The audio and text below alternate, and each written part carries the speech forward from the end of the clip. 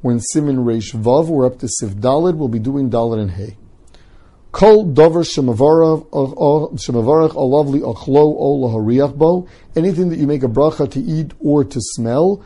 Tzorich laochso biyamino. When you make the bracha, you should hold it in your right hand. Kishu mavarach, at the time you make the bracha. This way you'll have kavana on the food, that you want the bracha to be chal on that. This is all lachatchila b'di'evid yotz, even if you're not holding it. Why your right hand? Because of chshivas. Therefore, a lefty would hold it in his left hand. Some other things the Mishnah Berurah brings down. First, al pi Kabbalah, you don't make a bracha on a food that has a knife stuck into it. And second, anytime your friend is giving you something that has kedusha, he's passing you a sefer, you always accept it with your right hand, not with your left hand, unless you're a lefty. Sif Hey. Ein mevorchin lo al ochel v'lo al mashke ad shivi'uhu lefonav. You do not make a bracha on food or drink until they bring it in front of you.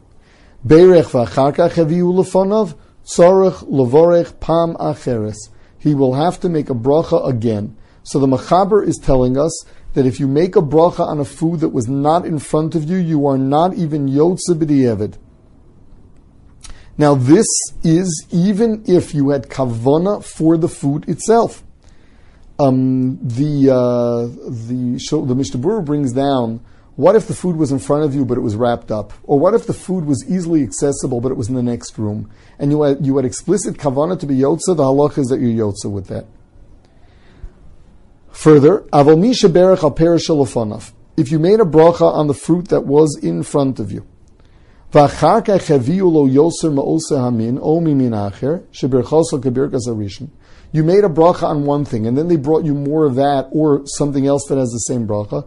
Ein tzarech levarach. You don't have to make another bracha.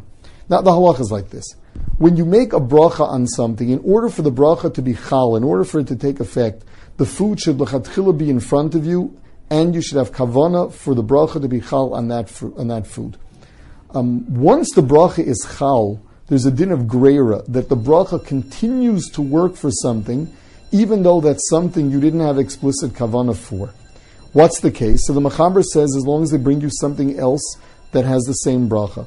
The Mishnah Berurah brings down that there are really different levels. Level number one is the identical food. So let us say you ate an apple, you finished it, you want another apple, you don't have to say a borei priya eitz. If you want more of the same, the halachi is under all circumstances, unless you mamish said, I'm not going to have any more, unless you were absolutely Mesiach Das, you would not have to make another bracha. What if you finished eating an apple and they brought you an orange? So there, the Mishnah Berurah brings down different dayas. His maskana is, if you still have some apple left, you didn't complete eating your apple yet.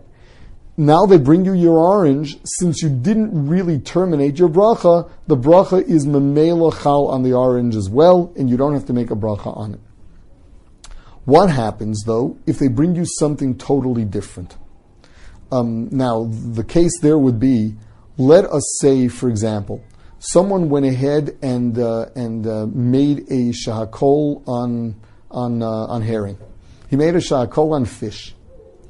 Then they go and bring him cheese. Even though fish and cheese have the same bracha, they're unrelated. They're two totally different things. There the halacha is that even if you had some fish left over, you would have to make a new bracha on the cheese.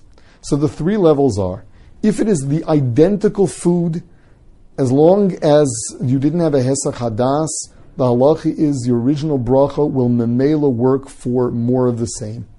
If it's a different but similar kind of food, so you're eating one fruit and they bring you a different fruit, so long as you still have some of the original in front of you, the halacha is that your yotza, the bracha will be covered.